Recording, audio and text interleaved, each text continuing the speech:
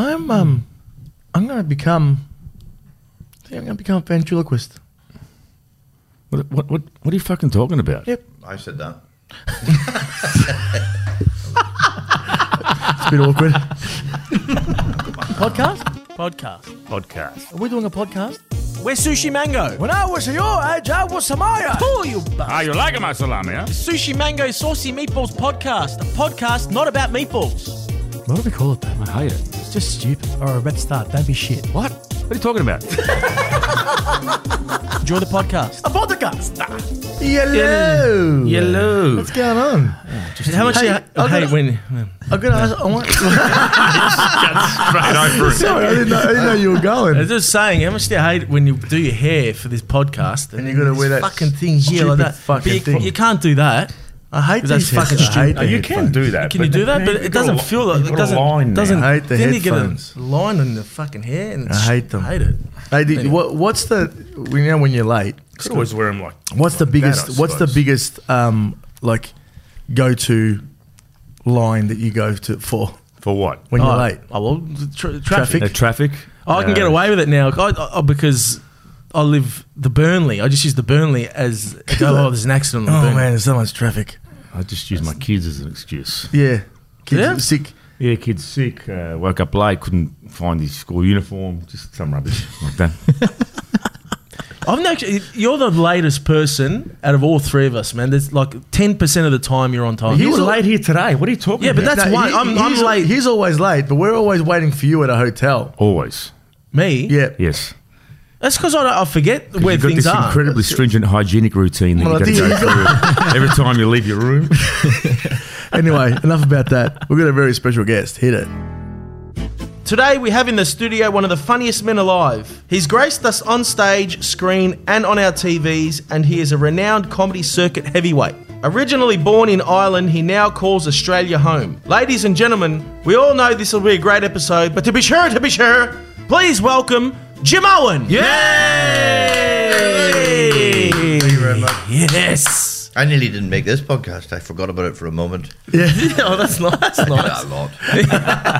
My wife always tells me to get like a written diary because I use it on my phone, but I forget quite a bit. Yeah, you're not a diary person? On my phone, but not. I could do with being a little bit more organised. You use the phone one? Yes. Yeah. I struggle to use it. I don't know why. I use Do the you phone. have a written diary? No, I struggle to use anything. No, Right, And that's why he's always fucking late. You must. written Stuff up. diary. No one uses All a the written time. diary. Yeah. Well, All the time. what do you reckon it is? Must have something to do with a diary. Yeah. I'll tell you a story where I was. We had a big night. We had a big night. My wife and I, and we were back at the house. Like we've been to the Q Bar back in the day. The Q Bar. And anyway, Saturday I'm watching the telly, and a promo came on for Hey It's Saturday. And I'm sitting there like wrecked. And tonight we've got funny man Jamal. No. I took off, and you can see on air actually there's a clip, and I've got like this little midriff top. My belly's hanging out, and I had a really good spot. I was so overcome by the panic that I didn't have enough time to think about my jokes. I just got out there and did a spot, and it was great. But yeah. For real, you've forgotten. Saw the ads. So you were Totally forgot sitting that on I was on Hey, and took off, and they got there. That's hilarious. Completely hungover. Hungover as well. Hungover and you nailed Oh it. God! Still drunk, actually. Yeah. Still drunk. How was How many years ago? that show? Like going on those shows. Was that fun? Yeah, they were great. Yeah. That was such a great period. I was listening to your thing what you did with Pete Hillier talking about the fact that there are no variety shows anymore. yes. But Yeah. that was a really good one. You could just go and sell a tour out on the back of that. Yep. And going on it like, and it was live. There was something, but the band and John Blackman and Russell Gilbert, they gave you this sense that you were all in it together, and like you didn't feel like you were standing out there on your own. You could hear John Blackman laugh. Yeah. So it was just great. It was really good. Because I never went to a real live recording. So was his just a loudspeaker? Just whenever he said something, you'd hear it. John Blackman. Yeah. Yeah, well, he could hear his voice. He would come in. But he was also Dickie Nee. Yeah, right. So he was Dickie Nee, and Mr. Sandwich, and then the guy would just put his hand up and hold the little thing. Some guy was lying on the ground. It was chaos. Chaos. The whole thing was really crazy. I didn't know he was Dickie Nee. I found out much later. Yeah. Oh, okay. Did you know that? Yeah, I knew he was the voice of Dickie Nee. He was the voice of Dickie Nee. It was crazy. And the old lady on the phone that used to ring up as well. Yeah. There used to be this little. You can't get away with that stuff that they used to do, which is a shame. You know, that risque type of stuff. All that stuff with Kamal and that, you know, like. Oh, that was. But admittedly, that wasn't that fair. bad. It wasn't that bad. I mean, I don't think. Look, I don't care.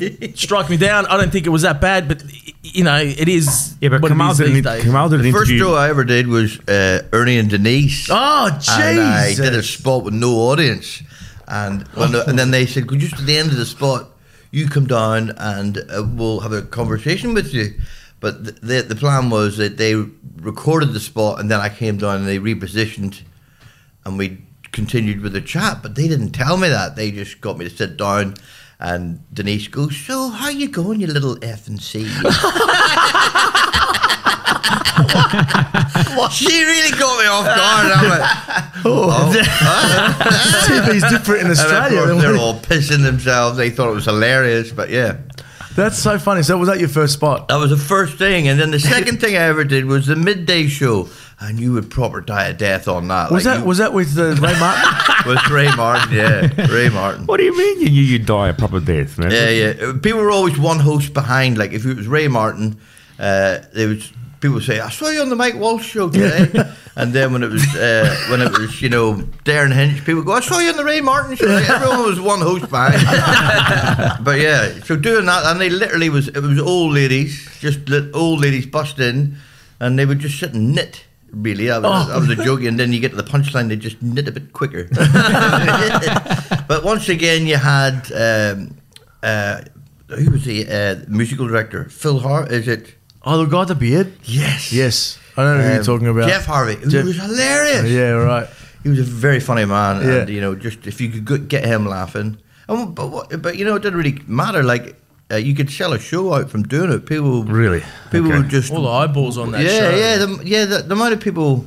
Yeah. People just turned the vacuum cleaner off and just listening to the stand-up bit. And they weren't really expecting big laughs anyway. So Yeah. That's awesome. We're talking to Nick Giannopoulos about that era, because like if you had the highest rating show, you'd have like 3 or 4 million people watching the show. Yeah. To do that now, I don't think you can do that on normal TV anymore, right? So there's so much more.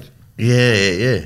You can't do it. Reality There was 4 channels back in the day, or whatever, 5 channels back in the day. Yeah. You get on and do a great spot, you'd sell out a show for sure. Yeah.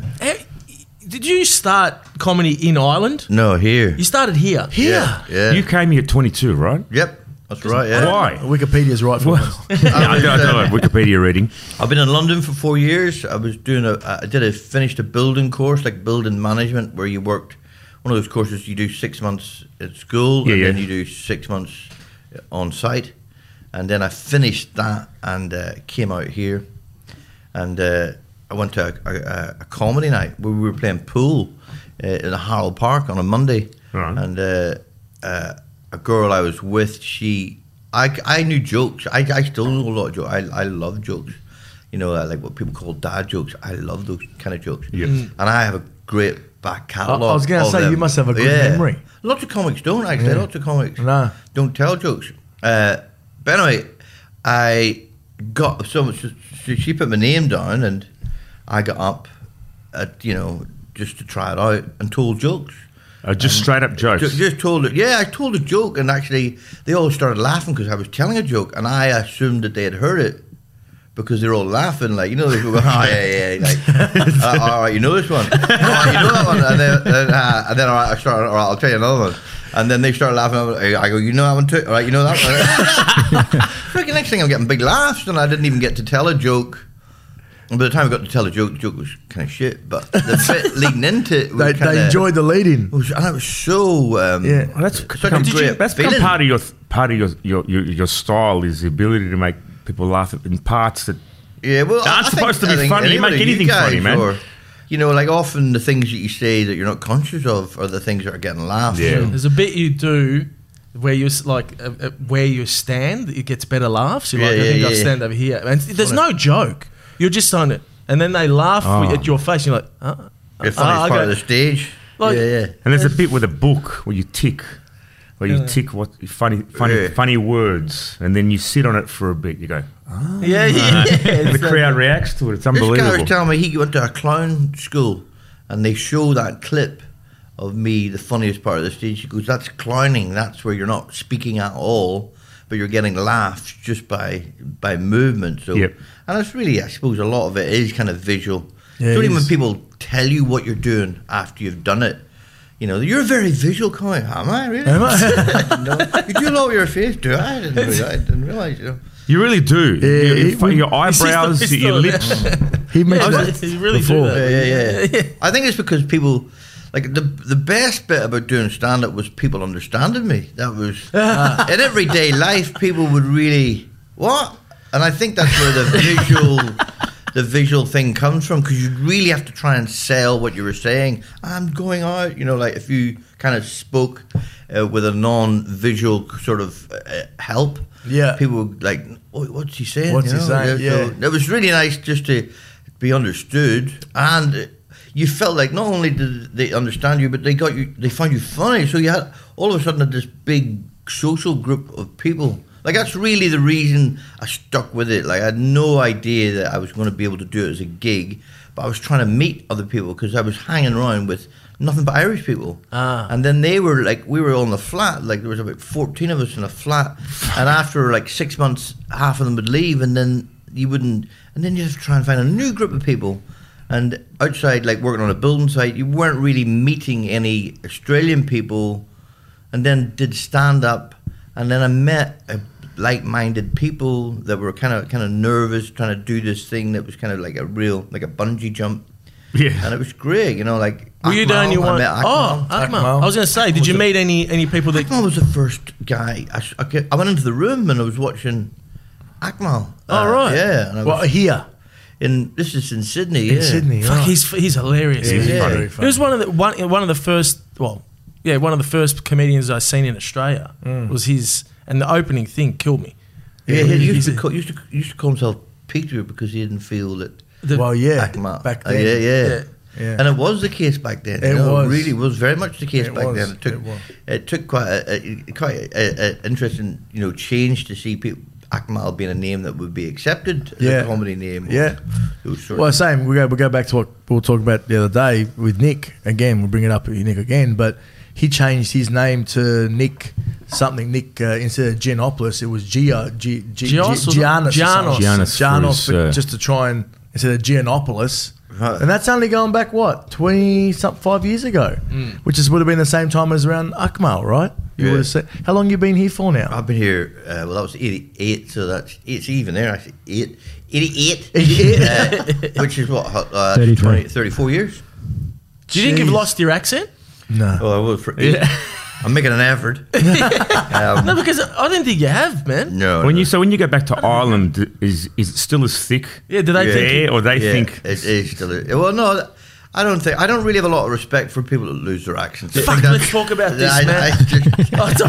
Those people go to England and they come back and you go, who are you? Yeah, man. Like they go to LA for a year and they come back saying, "Yeah, that's the way I liked it over there." It's like, shut the fuck up, man. Drop your accent. Stop trying to be like all hip and stuff like that. Yeah. There's actually there's psychology behind it. Apparently, right? People who hold on to their accent, which you have, aren't followers. Are cool. Aren't followers. Cool. That's enough for me. No, for real, they say they're not followers, and the people that adopt an accent are followers by nature. Well, the easiest way to fit in is to mimic, right? That's it's right. Just to say, obviously you're stand alone. That's why you're stand up. You're a standalone guy. Yeah. When I was growing up, seeing Billy Connolly for me was like a real, real figure, influential figure in my life. Yep. Someone who was speaking, making no effort, but also being very funny and being very funny in his turn of phrase, and you know. And it was just great to see that, because my accent, you never heard my accent on TV, and if you did, it was, you know, for accepting that they'd bombed somewhere, or like, shit! The Northern Ireland accent was associated. Yeah, anyone on the news was IRA. part of a paramilitary group. Yeah, and so you never heard. Were you? Yes. I was the lead spokesman. That's why. It's really sad what's happening to Billy. Actually, I've got a meeting on now. Yeah. Oh, he got old. I mean, like that's happens. I suppose that happens with a lot of people watching him get older. He's sick. He's got some. I was watching something. Anyway, He's got Parkinson's. He's got Parkinson's and dementia. I don't know. Something like that. Yeah. He's still feisty. He's still yeah. Watch the interview. Still very funny. He's absolutely hilarious. He's a good age. I think he's nearly 80 now. Yeah. He's definitely 80. Is he 80? Yeah, I think. Remember those commercials that he did? He I think it wasn't about Australia or. Come to fucking Australia. Like it wasn't, but then I think Fast Forward or Full Frontal. Took to Mickey. I was like, come to fucking Australia or come to fucking Scotland or whatever it is.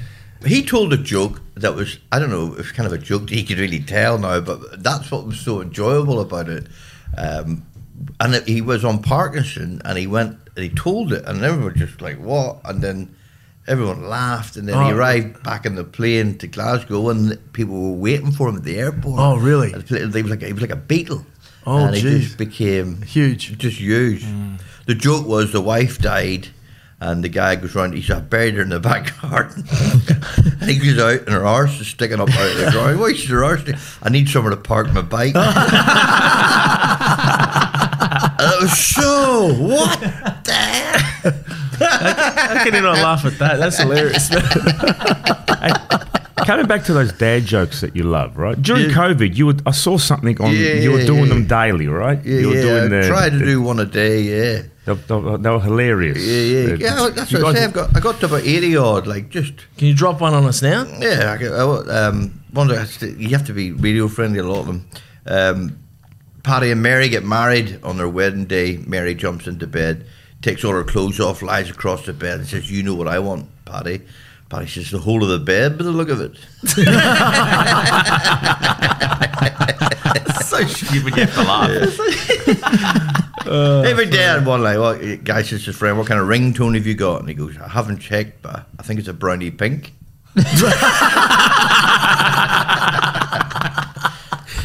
How do you do you have a criteria in selecting them? Like short. Just short and sweet. There's some real good ones. You're still finding them? Or you still like through the day, like I'll go, oh gee, and then sometimes I'll just tell it, even though we're out of the pandemic or out of the lockdown. Yeah. But yeah, it was just something to do. Like, because I don't really I can't remember jokes. But if someone's telling me a joke, then it reminds me of a joke on that subject matter. Oh, and yeah. I just kind of go from there. Yeah, okay. How do you write some of your? How do you write? With a pen and a pencil. Very fun. I do have That's hilarious. Hey, you should be in comedy. You should take his job. Yeah. And where do you get your material? I do have a pen and a piece of paper. Some people don't. Some people write on laptops and stuff like that there. Yeah, I just do gigs and, some people go with the show. I kind of leave with the show. That's really... So I just kind of... if I can get one new joke in a night, that's great. That's what you need. And then you just get rid of the stuff you're bored.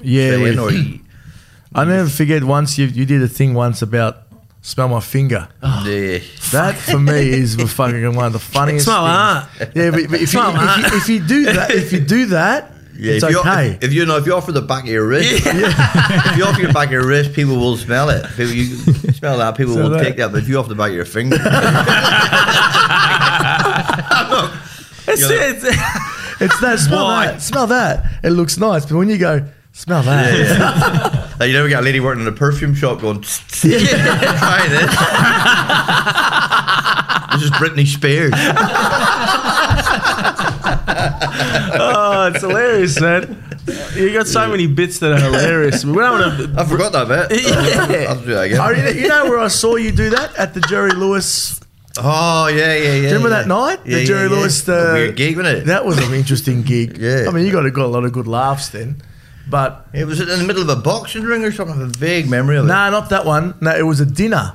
Oh, right. It was the big gala that I think Was that when you came out and you were muscular dystrophy? I think the Mick muscular Gatto dystrophy. sorted it out With Jerry Lewis as well. Jerry Lewis was there. He was sitting at the table Yeah. in dead front, and I was standing right next to him because one of my mates ran the whole thing, and he's like, "Can you stand next to him and just make sure no one annoys him?" Because I'm a massive fan. I'm sitting there in awe of him, and then while I'm sitting watching him, they're like, "Ladies and gentlemen, Jimeoin." I'm like, "Oh, fucking double bonus here." So you were on. Do you remember that? I have a vague. Oh, fuck, the hat's off. Yeah. I just turned around and the hat's off. Hats off for remembering it. But yeah, and that's when I heard you do the smell that, and I was Hilarious. dying. I was supposed to be, yeah. But The reason why he doesn't remember. Is everyone in Ireland funny? Because it seems to me that everyone in Ireland is somewhat funny. I think everyone's funny. Like if you can sort of capture. That's why we're keeping your accent. That's a very, very important part of your identity. Yeah. Like, if you were to lose that, then you would lose a part of what it is that people enjoy about you. So, yeah. Like if I go to parts of Ireland, if I go to the west coast of Ireland, you know, I just enjoy like chatting to people, just their turn of phrase and the way they go on. You go, So it's completely different in different parts. Oh yeah, totally. Yeah, like You've all pretty in Australia. I don't know why this is that everyone's got pretty much a similar accent. Yeah, only in Adelaide. Yeah. Wow. They've got a little bit of a thing where we say chance and they say chance. Yeah, it's just those minimal. words. That's minimal. It's just those words. But that's it. Dance, chance. That's it. It's What just the fuck those words, which is weird. It's like there It is this matrix. actually annoys me. But then you go. What is this little part of Australia? He gets off the plane and he goes, "Fuck you all." Fuck you all and your chance and your dance and fuck off. You know, I love Adelaide. We love Buy other some people. tickets, Buy please. tickets, yeah, please. Thank you. I love Adelaide people, but yeah, it's just weird that's the only part. Well, in Ireland, like You're or right. in the UK, or you know, even like I would find this thing where I'd do on tour, and you'd be driving up through England, and you get to fill the car up with petrol, and you pay for the petrol, and 30 quid there, mate, and then get in the car and you drive further up, £30, man, like totally different. Totally accent. different, isn't it? Yeah. And Scotland, right? And it's just you're just driving a couple of hours, really. It's fucking. And it That's so changes. bizarre, man. It's Especially in England, like he's saying. Australia's so big. Really, people in Perth should be speaking completely different to the way we speak. In town, like I come, like the town next to people from Northern Ireland, people that hear my accent, they know. They go, right, you're from the Antrim Coast. They know. They can tell. They you can exactly tell. Yeah. So it must be whereabouts. separated by a fence and then two people talking over a fence going, I can't understand you. Just over a fucking, you know. Well, we have like 9 valleys where I come from, Antrim valleys, and one of them's Catholic, all Catholic, and the next one's all Protestant, and the next one's all Catholic, and the next one's all, and they didn't intermix, so maybe that's really. Okay. I don't know. Oh, it makes sense. So going back, when you came here, so you came to Australia, you started comedy then, Yes. and then so what was you just started doing a few gigs, or just started doing a bit of open mic? Yeah, well, what happened was, and this probably happened something to do with the construction course I did. Whenever I did construction, you had to work in placement, and then like the first year I did it, or I came back, and I was earning £55, which is like $100, and the rent was £30. And I turned up at college, and my mate in class with me, he had a new car, and what? And he goes, yeah, I just lied to this agency that I had a degree in civil engineering, and they sent me to a job, and I was getting paid £400 a week. And I was like, I couldn't believe it, so I did that the next year, and that kind of set me on that course for just telling lies, kind of really. So the second time I did the gig at Harold Park in Sydney, I just killed. I did a really strong spot, and this lady, Nanette Fox, she's from here, she came up to me. Nanette Fox? Yeah. We know Nanette. Yeah, you know Nanette. Yeah. Right? Yeah. Well, Nanette came up to me and she goes, I booked a support act for the comedy club in Melbourne. We're looking for a support act. How long have you been doing stand-up for? And I said, 5 years. And she goes, all right, send me some stuff of what you've done. But you've been doing it for like 5 weeks. Oh, that's the second time I was on stage. I was just trying to figure out, was that a lie? I had 5 minutes. Yeah. But I knew Bob Franklin. Bob Franklin lived around the corner from me in Bondi. Bob had been doing it for 5 years. and Bob had a back catalogue like of stuff he'd done in the UK where he'd been advertised, and like he'd bring that stuff with him, and I got it off him, photocopied it, Tipexed his name out. Put your name in. Put my name, and then faxed it to her. You know, by the time it came through the fax, she never questioned it, and they booked me. Because it's all blurry on fax. They booked me for 3 weeks at the comedy club. That's it. And then that was really it. That's where I met my wife too. It was a one-stop shop. Yeah, all based on lies. But yeah, that was. And I had 3 weeks holiday owed to me, and I had a car because I was going. So they gave me the car. We drove. Bob and I came down. Bob Franklin and I came down. I remember Bob Franklin. Yeah. And Bob and I came down. We did the shows, did the last laugh. You know, met a lot of people. And then I went back, and that was 1988. That was the end of 1988, and there was a recession then. So they asked me to do another 4 weeks in March. And I said, they've asked me to do this, and I don't have any holiday. He goes, do it because this job finishes. We don't have a job for you, so you may as well follow this. Right. So I sold my tools, you know, got the train down and stayed down telling lies. And that was it. Jeez. Great. Worked out well. You still would have been a good, you know... Forged in bullshit. Yeah. But like when I came down, so I got to do the comedy club, and that's every night. And then I went from that to the Last Laugh, which used to be in Smith Street. I don't know, the Last Laugh, and I did that for 10 weeks. So with an a cappella group, so I did 25 minutes every night for 10 weeks.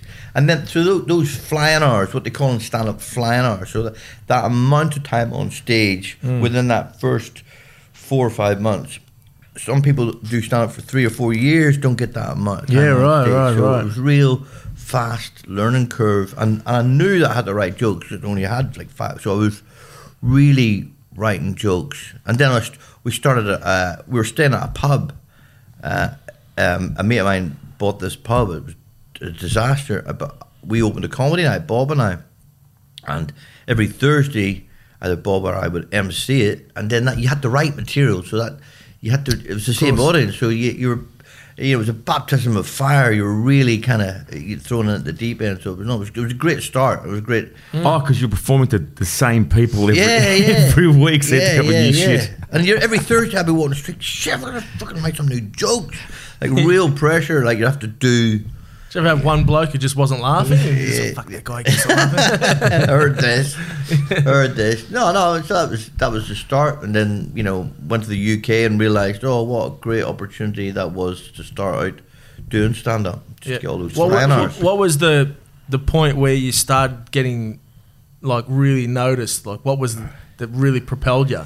Ernie and Denise. Yeah, I was going to say, That's what I'm telling you. Going on the midday show. But how'd that happen? Like, did you get an agent, or was it through the Well, they couldn't get anybody to go on the midday show because people would die in their arses. Like, you'd proper...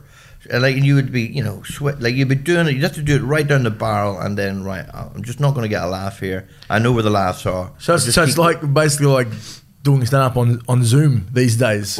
Sorry, there was no audience? No audience.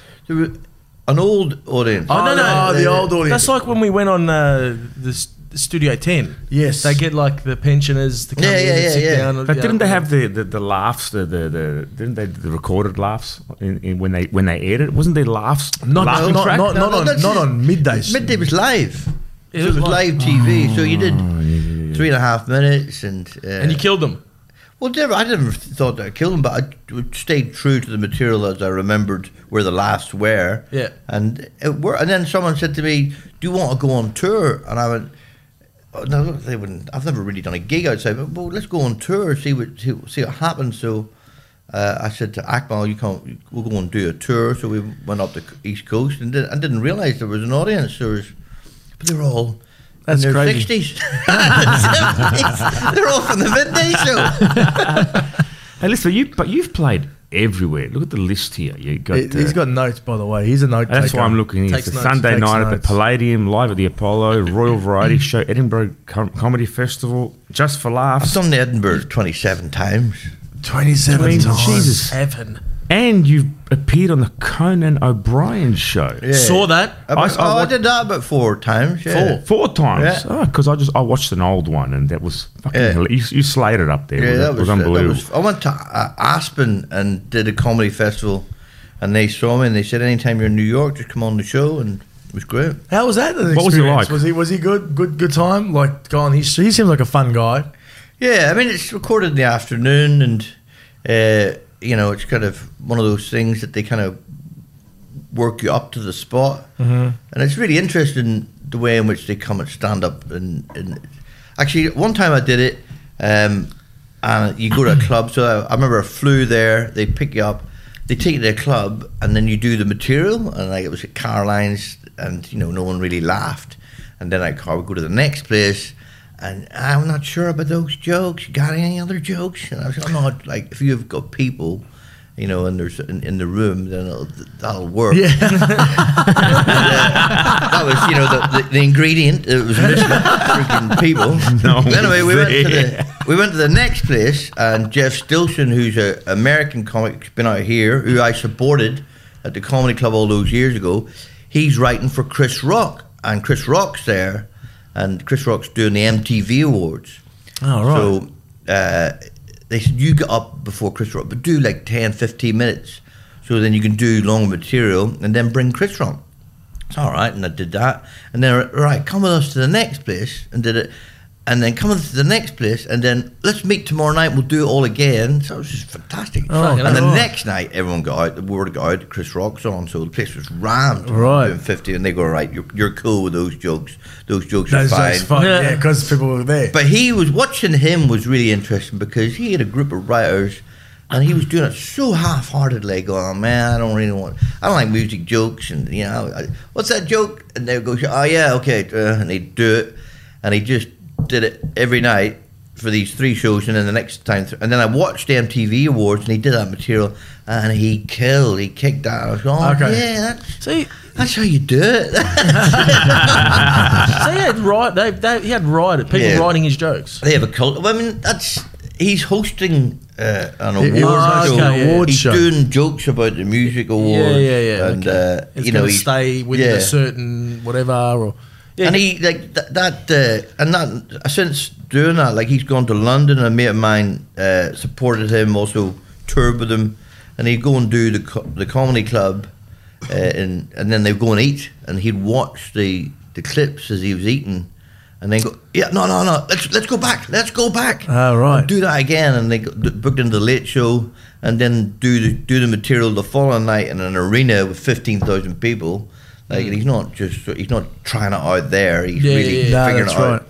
In advance. Not like how we do it. Because that's how we do it. Yeah. We write it and just go dive straight back in. I do it over and over again until I get it right, and then do loads of gigs. He's coming. He'll be here in a couple of weeks. Chris Rock. Yeah, he's coming back to Australia to perform. Yeah. Oh, cool. But what do you think about what happened? Obviously, with the slap and everything. Obviously, it went all over the world with him. Yeah. But like comedy, that's he didn't really say anything bad. Yeah, it's just I think Will Smith been a little bit unstable. Yeah, I think that's what it is, because he's completely fallen. Where the fuck is Will Smith? He's gone. He's gone. He hasn't posted nothing on Instagram. Where is he, man? He's obviously did. Hey, that's just there in that cupboard. His next guest. He completely he's obviously dealing with a lot of demons. Yeah. Like a lot and of the fact that Chris Rock never really commented on it was really kind of cool too. Yeah. He came out of it so much. Like apparently his tour just went absolutely nuts because Dainty is our touring agent. They're touring him, and they said literally after the slap, the ticket sales just went fucking ballistic. Yeah. So have you got a tour coming up? Just stand up. Yeah. Well, what's the worst things happened to you on stage? To tell us about that. I got into a fight on stage. Oh. Well, not the support act.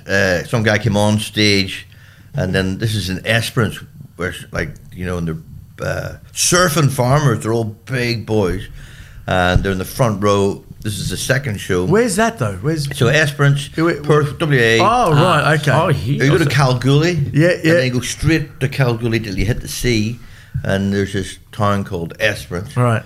And sort of this. He came on stage, and then he tried to get the mic off the guy, and then he came backstage, and he's screaming into the offstage mic, and the sound technician turned that down. And then he came in to me, here you go, mate. Here you go. Yeah. And I'm trying to get him sideways out of the room. I'm negotiating with him. And as I'm coming out, the support act was raging because he's come on and ruined his eye. He goes, come on, you got to go out. And I'm speaking to the manager. I've gone, like, come on, you can't have people wandering backstage. It's a freaking nightmare. They're all hammered. You got to get those guys out. I turned around, and this guy's, he's got my mate up against the wall. No. So, I ran at him, tried to grab him, pulled him to the ground. We're trying to get him out through the fire escape. No, and of course, everyone's gone out for a cigarette. And we come through the door. and then they took it as some sort of, like they had gone to see some sort of drama. It was like some sort of modern theatre where they thought... part of the act. They thought that this fight is continuing with the people in the front. And, and I'm going, we're trying to settle. I have my shirt all ripped off, and my throat's all wrecked here. Oh, so this and they're all going, we're going again. And then the cops are called, and he's hit one of the cops, and fuck. And then I said to the guy, I'm going to borrow your shirt, and they're all whining, look at him, he's fucked, look, he's all fucking red.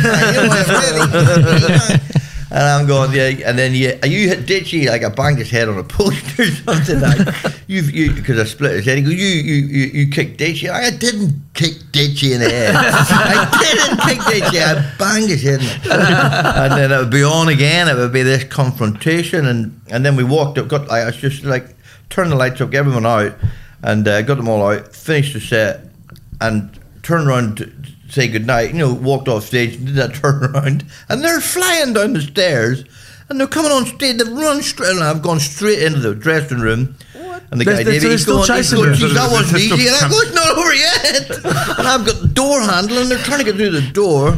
What the And the police had stayed on, and all I could hear was, what's going on, boys, and we just want to word with them.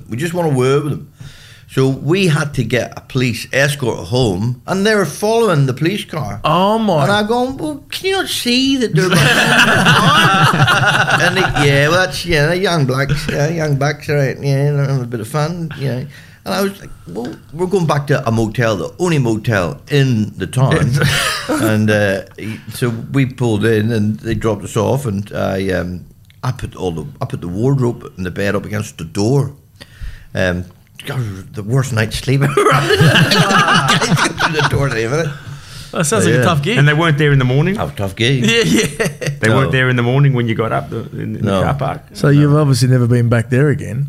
Well, I did recently, and I hadn't got. And I said to them, "Do you remember Ditchy? Who remember?" And they went, we all remember that. And it was a great gig until I walked off stage, and someone had left that big lighting pole down. I've just come down, cracked my head in the pillow. Jeez! Fucking Esperance.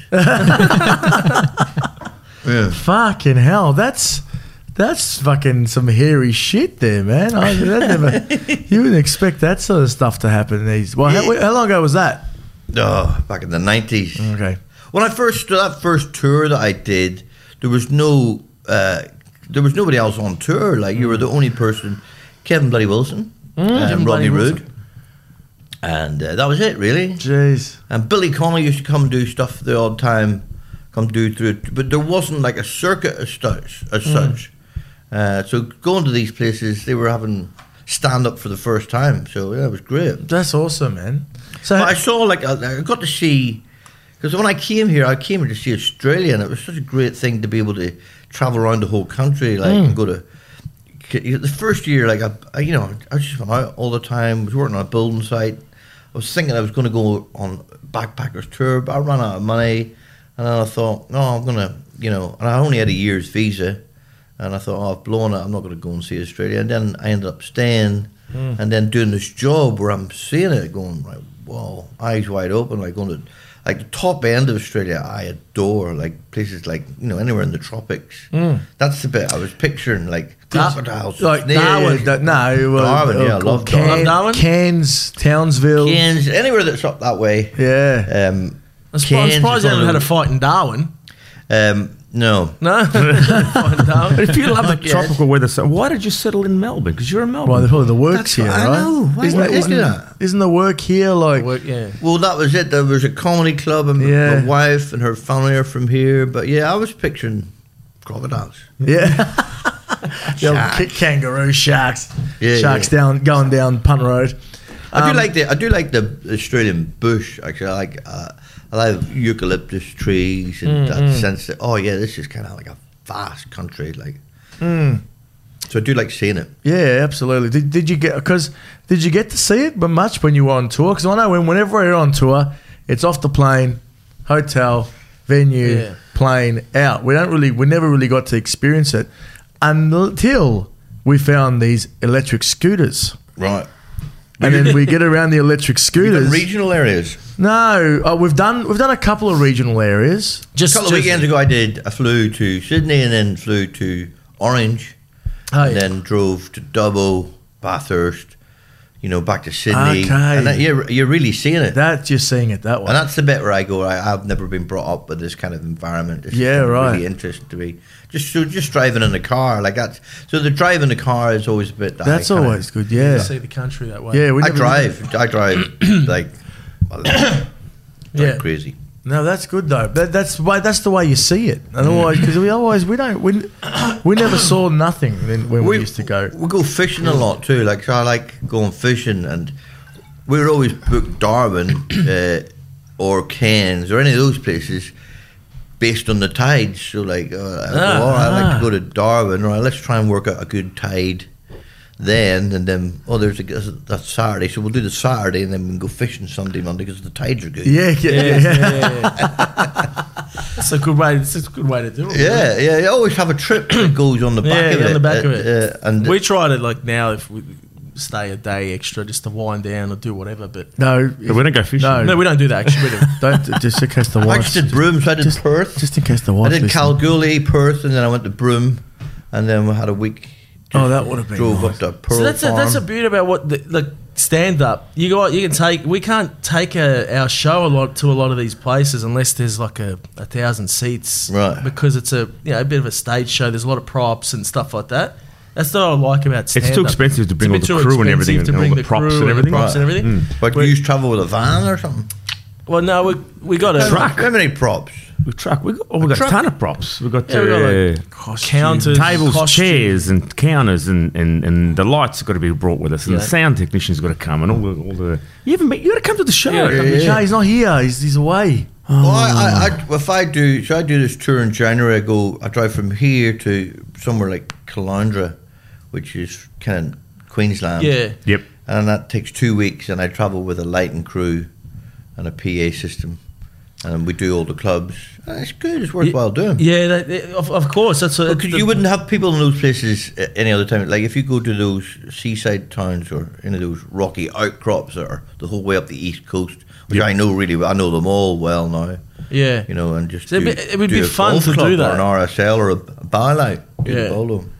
It would be mad fun to do that, to just get to all the little towns and stuff. We'd have to set up a show that you can do it like that. We would just like a light version. Yeah, because that's the down version of it all. Yeah, absolutely. Because we dress up in all the costumes. We have all that shit, and then you do.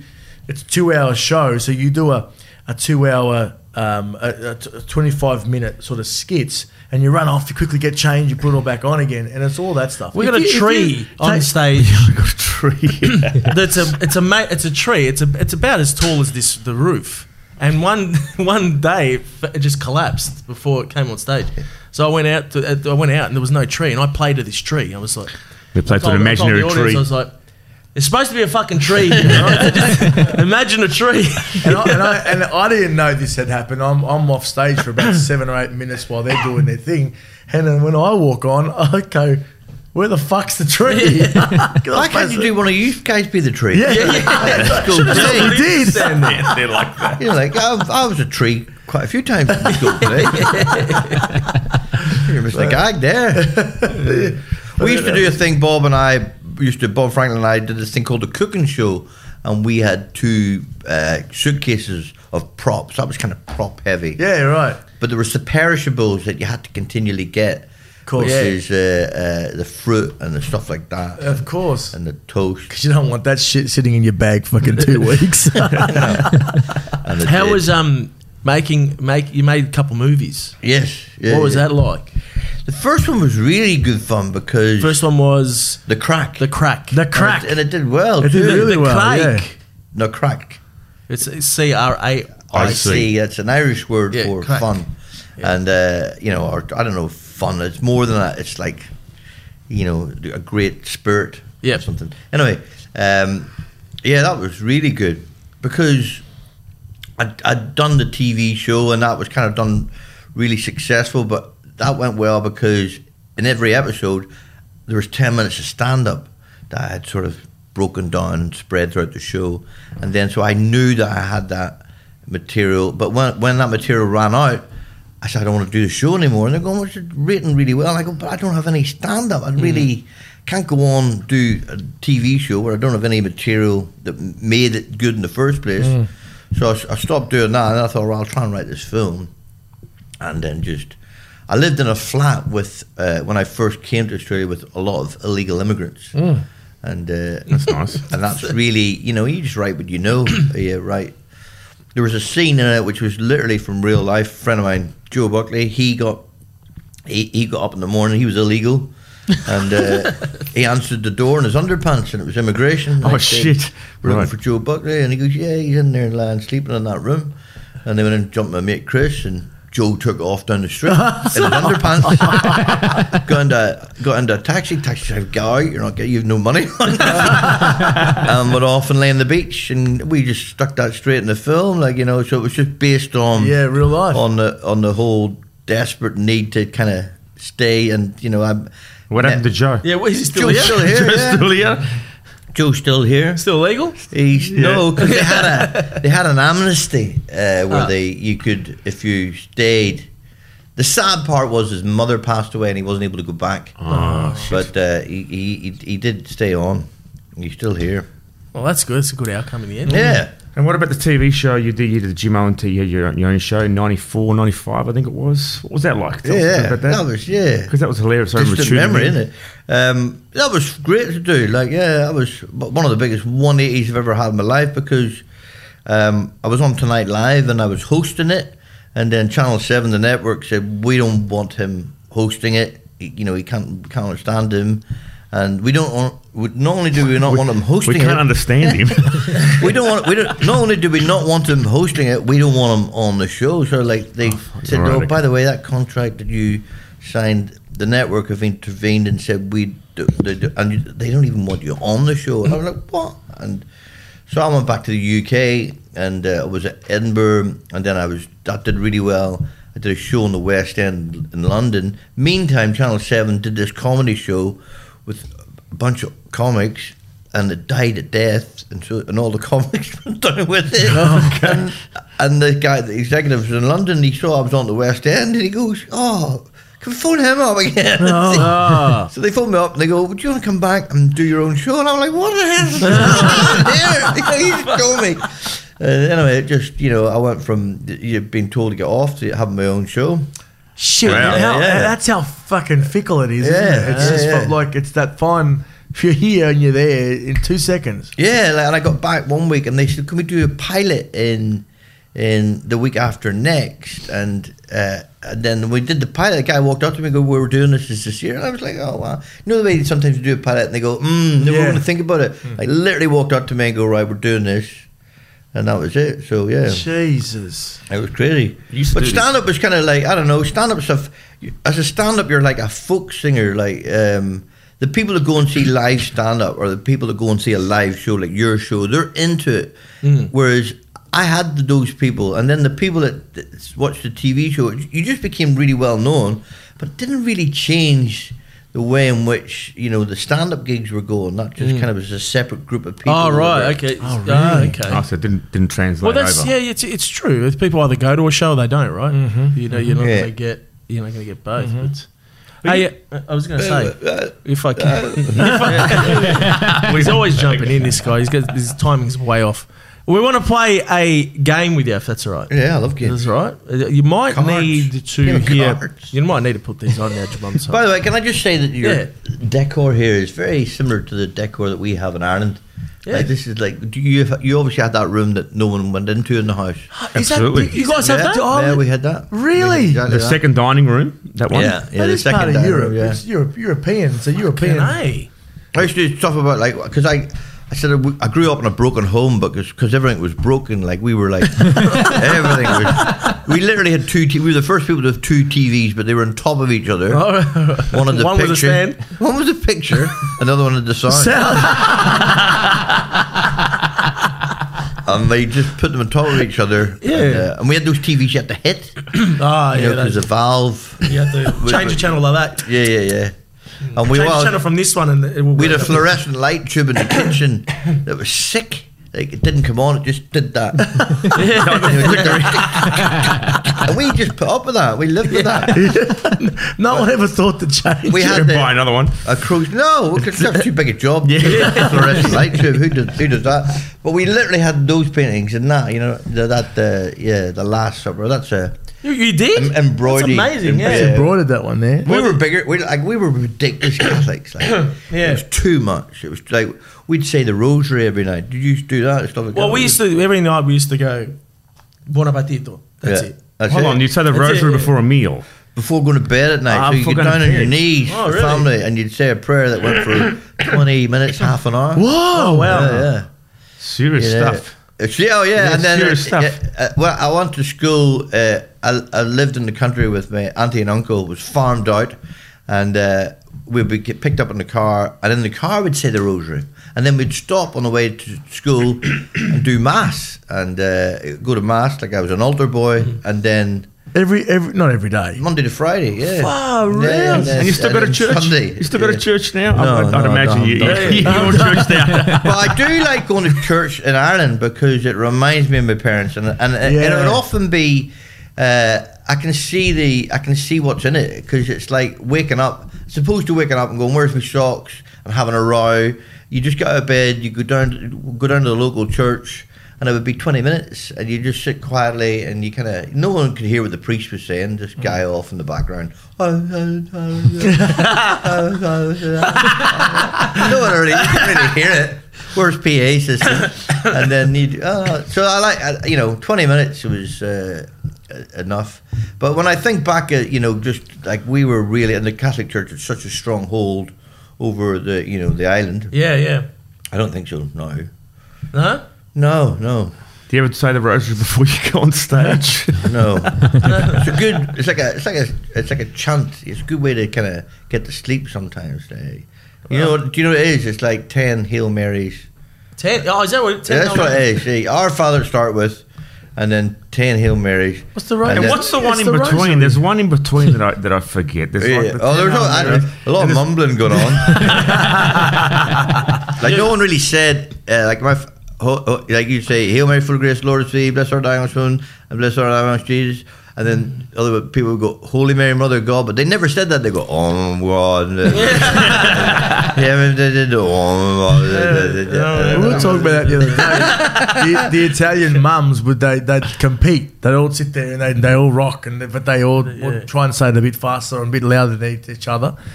There's a prayer at the end. I don't know what it is, but if you started it, I could join in. But I don't know what it is. I have no idea. I went to see the Pope when he came to Ireland, and we went to Knock, where there's been this apparition of Our Lady. And which Pope?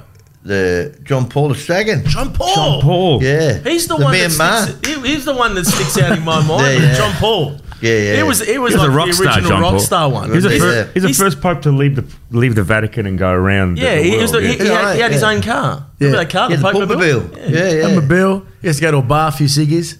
Yeah. He was the first one. He was a cool Pope. He got shot. Yeah. At Pope, shortly after that. Yeah, he got shot. He did get shot, didn't he? He came to Ireland, I think the whole of Ireland turned up.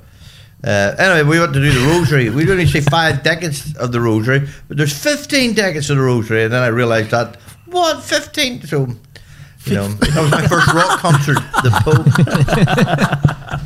I can't remember who the support everyone in the crowd just doing the rosary together. Instead of like singing Guns and Roses.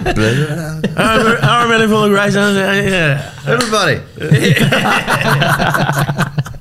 All right. What's the game? So the game is name the named. Name the named. Name the named. Name the Irish person. Potato. That's for you. They took the easy road, the Irish things. You know what we're going to do. That's our. And just to let you know, I like Irish music. We do all that. I was playing the flute. Right? No. Yeah. Fiddle. No, fiddle. Yeah. Well done with the flute getting that song. Wasn't any bagpipes in that? There wasn't any bagpipes. Well, bagpipes is an Irish, man. Scottish. Will you guys stop embarrassing We have yourself? a ukulele pipe, which is even nicer than the bagpipes because it can change octaves. It's got How much is it? What's it called? Off, mate? Ukulele pipes. Eulalian pipes. And you don't blow into it. Yeah. Oh, you use the arm. You Oh, it's pump like it it's up, like an aye. arm fart. Yeah,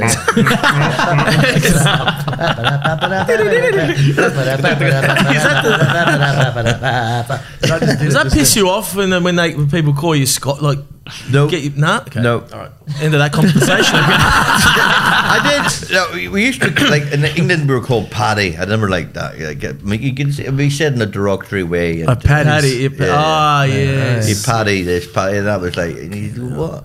I didn't mind one-on-one, but if you did it in front of it, you go, well, you know. Like, Yeah, you're trying I to. had a teacher at college, and he used to call me Paddy, and I in front of the class, like he would say, and then like all the kids look at me. This is in London. A teacher. And I went to his office, and I said, met with him. I said, look, that's really, it's kind of embarrassing that when you say, I don't mind you saying it to me one-on-one, like I just like we could square off to each other, but to do it in front of the whole class, I didn't realise you found. I go, yeah. So I just thought I'd say anyway. Next class, someone said to him about gravity, and he goes, well, if Paddy would like to demonstrate by jumping out the window. And this is our home class, and this is in London, and we're on the 5th floor, and I know there's a shelf outside the window. And he said, if Paddy like to demonstrate jumping out the window, and I just stood up on the table, opened the window, and I go, I warned you, and just jumped out the window, and he fell backwards. He dropped the duster and just fell backwards. And then there was a lunch break, and then the teacher came to us, and he goes, man, he's told everyone on the lunch break what happened to him, and he swore that I jumped out the window. Jeez. But, yeah. Well, you didn't. So Don't call me Paddy again. Never called you Paddy again, did he? Called him Mickey the next day. All right. So this game is name the Irish I'm going to person. be shit at this. I'm terrible name. Well, you should win because you'd think that, but I'm just kind of go on. I believe in you. I think they're lucky the Irish. All right, that's it. All right. All right. So we're going to listen to some people, buzz in with your name, and then and guess. We had a lot of doilies too. We had these things. Yeah, doilies are Yeah. I think it's a late 70s thing, isn't it? We should bring doilies back. Ireland is sounding very much like the Italian. Yeah. Certain mirror. age women got, everything had to have a Flag doily similar under as it. well. Everything had to have a doily under it. There were doilies everywhere. We should bring these back. Yeah, the flag's exactly the same. Almost just the red and orange. What's the orange represent on the flag? Well, yeah, it's a very nice idea, the Irish flag. It's green represents Ireland, white peace, and orange is the Protestant community. So the two communities living together in harmony. That's nice. Isn't it? I did not know that. Well, you learn something every day, There you go. don't you? But in the Probably Italian should one, play this game, by the way. Basil, Yeah. bocconcini, and tomatoes. That's I was going to say capsicum. anyway, so Let's do it. the first one is this. I guess they were the boy band of the time, and we weren't really playing that kind of music. Carlo! Yeah, I know. Two guys. I've got a joke for you. Bono and the Edge walk into a bar in Dublin, and the barman says, "Not you two again." That was Bono. That's Bono. All right. Bono. So you don't need to buzz in or anything. Oh, is there a buzzer? What? Just Where's the buzzer? no, just say your name. That's all right. Oh, okay. Shit. I have to tell a joke if I think of a joke on the person before I tell you the person. Okay. All right. Morning, Q. Sorry about the leg. Joe. Pierce Brosnan. Fuck, I didn't even know he was Irish. Didn't know he was Irish. Joke. He's changed his accent. Yeah, there you go. He married an Australian girl, didn't she? Did he? Yeah, I think he did, yeah. Oh, I didn't know that. Who passed away on I hate Pierce Brosnan. Who passed away? Pierce Brosnan, no. Pierce Brosnan's wife. Did She was she? an Australian girl, yeah. Am I right? Google that. Google. Google It that. was a little bit grim, but doesn't matter. I don't know who you are. Ah, come on. Oh, yeah. That's Liam Neeson There you go. from near where I come from. Liam, in I think his last 15 movies have been all exactly the same. Yeah. Yeah, but how cool is he? He's very cool, but he shoots people. He's very much stayed true to his accent. That's very much. He has. that- He has. well, I know where you live. Yeah. All right, next. Go, next. I just want to say from the bottom of my heart, All right. I'd like to take this Come chance to apologise. That's Conor McGregor.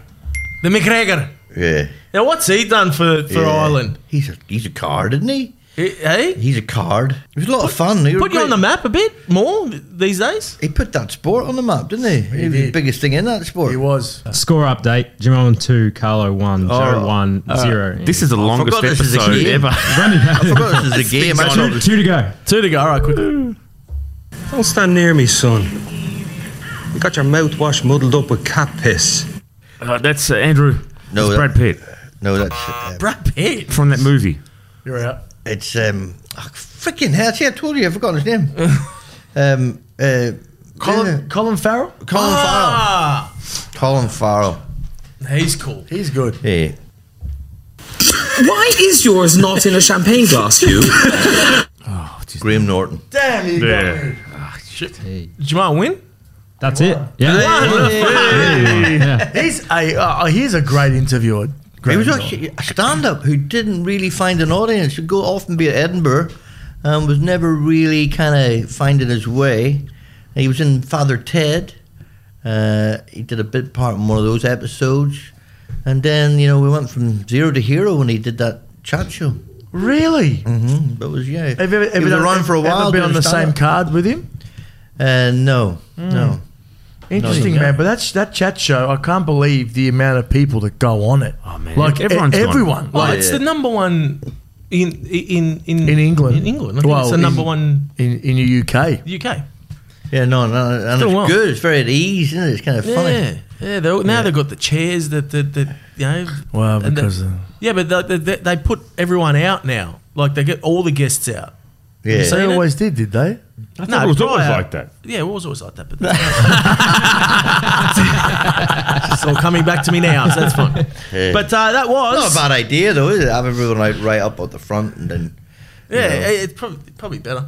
Probably better. That was a new format, On wasn't the it? That was couch it, yeah. like that, and you have to look. Who's been the worst? Like, have you ever had that situation where you've had to go and speak to someone and it's been just a shit interview? Well, sometimes a panel show can be hard because they're all comics. Everyone's fighting for Everyone's space. fine. I find that show. What's that show that you like? Whose line is it? Oh, who's paying it? Who's paying attention? Who's paying attention? Obviously, you're not.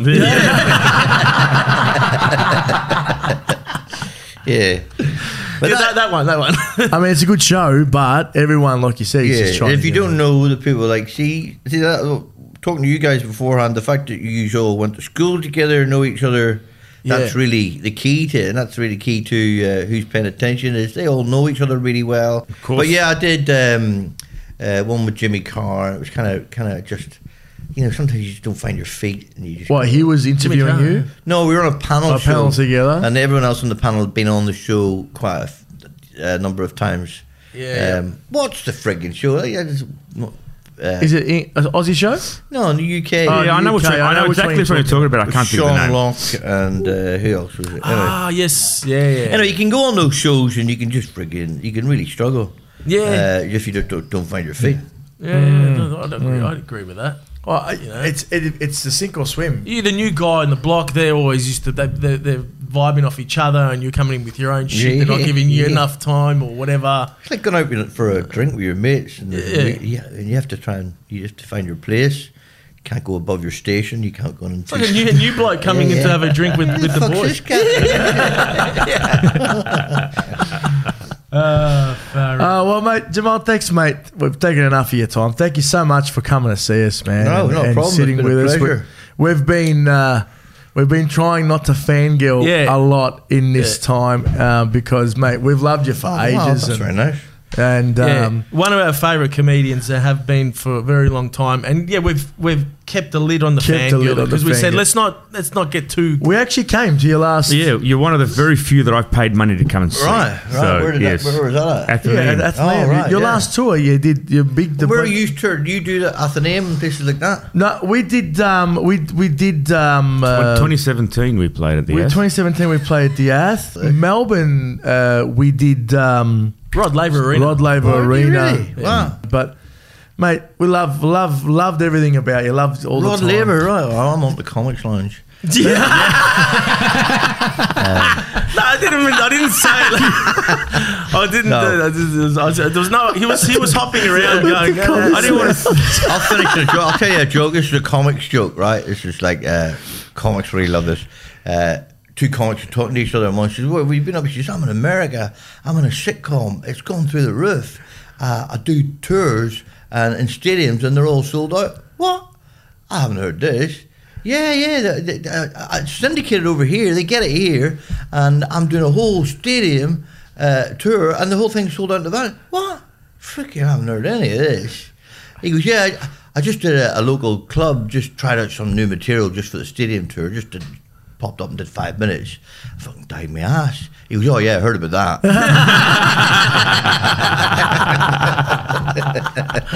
Thank you so much, man. Thank you very much. Thank you so much. Ladies and gentlemen, that's it for another week of Saucy Meatballs podcast. Give us a 5-star review because just everywhere. Listen, just go to Jimeoin.com, right? That's it. Just get out there. Just find him. He's everywhere. Instagrams or socials, Jimeoin.com. Check where he's at. Go see him, please, our good friend, because we want some free tickets. Yeah. Thank you, guys, and see you again. To be sure. Top of the morning to you. Potatoes.